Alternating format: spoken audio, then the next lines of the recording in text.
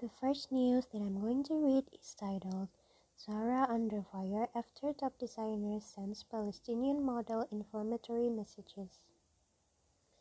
Fashion giant Zara is under fire after its head women's designer Vanessa Perelman sent inflammatory messages to Palestinian model Koher Harhash on Instagram.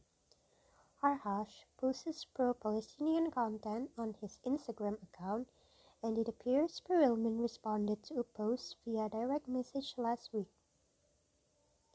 Maybe if your people were educated, then they wouldn't blow up the hospitals and schools that Israel helped to pay for in Gaza.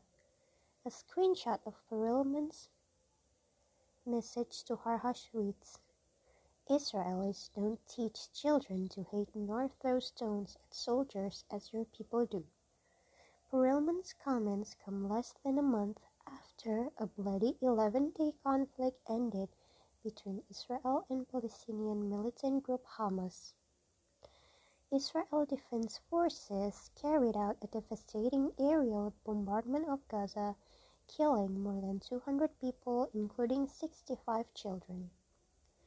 Hamas fired thousands of rockets into Israel, many of which were intercepted by the Israel's defense system. At least 12 people in Israel died. The designer said, I will never stop defending Israel, and said Harhash was posting bullshit circus media. The Instagram stories in which the screenshots were shared have since expired. Harhash later posted more screenshots of messages from Perelman, in which she questioned why Harhash has uploaded the screenshots to his Instagram stories, and she said she had received threats against her children. I'm sorry if this fight started something more than it should have, but now it's getting out of control, wrote Perelman.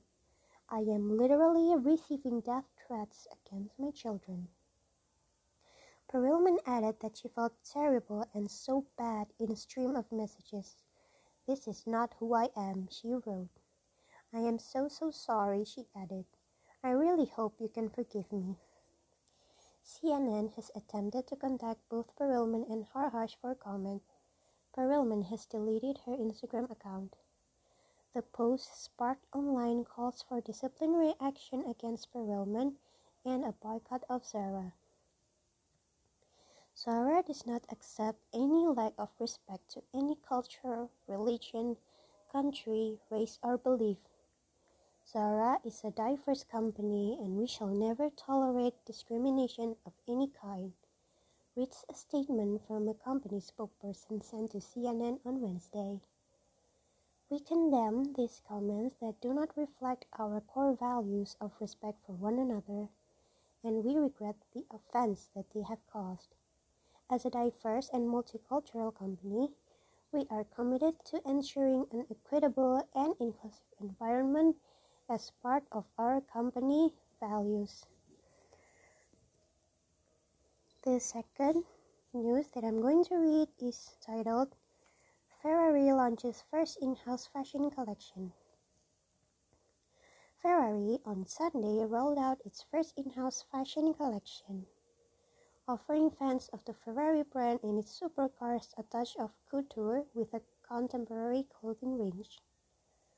The launch marks a major step in Ferrari's new brand strategy, one of its biggest investments outside the car business, which the company wants to account for around 10% of the profits in 7 to 10 years.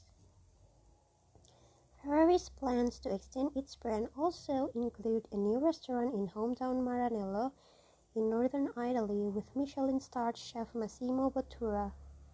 The fashions by creative director and former Armani designer Rocco Lannoni were on show at the Ferrari plant in Maranello, with a catwalk set up on the assembly line for the prancing horse V12 sports cars such as the new 812 Competizione.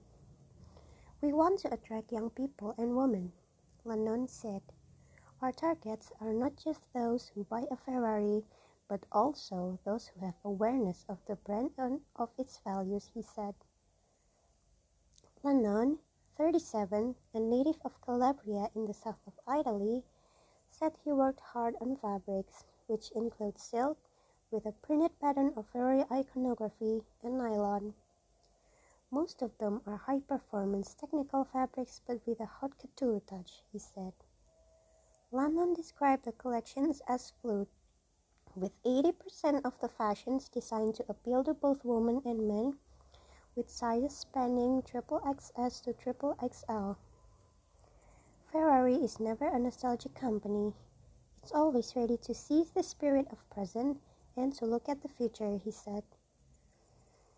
With prices ranging from around €200 or $242.12 for t-shirts up to €3,000 for two-inch coats, the collection has a luxury ethos. Ferrari, however, will not forget its Formula One supporters, even though it is cutting back on license-based merchandising by 50%. The company will still sell hats, cups, and t-shirts beloved by fans. Our offer will preserve its two souls, car buyers and supporters. Ferrari's chief brand diversification officer Nicola Borri said on Sunday. Ferrari's fashion collection will be on offer mainly online and through the company's official stores in Maranello, Milan, and Rome, while further store openings are scheduled in Los Angeles and Miami this year and in China in 2022.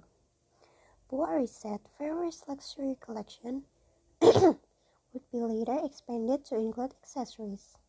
It will be an important area of development. The collection comes just days after Ferrari appointed as new CEO Benedetto Vigna, a physicist who has spent 26 years in the semiconductor industry and is expected to drive Ferrari into the electric car area. Nothing changes in our brand strategy. The aim is to reach a wider public, especially young people and women, which is instrumental to our core business, Borri said. Thank you.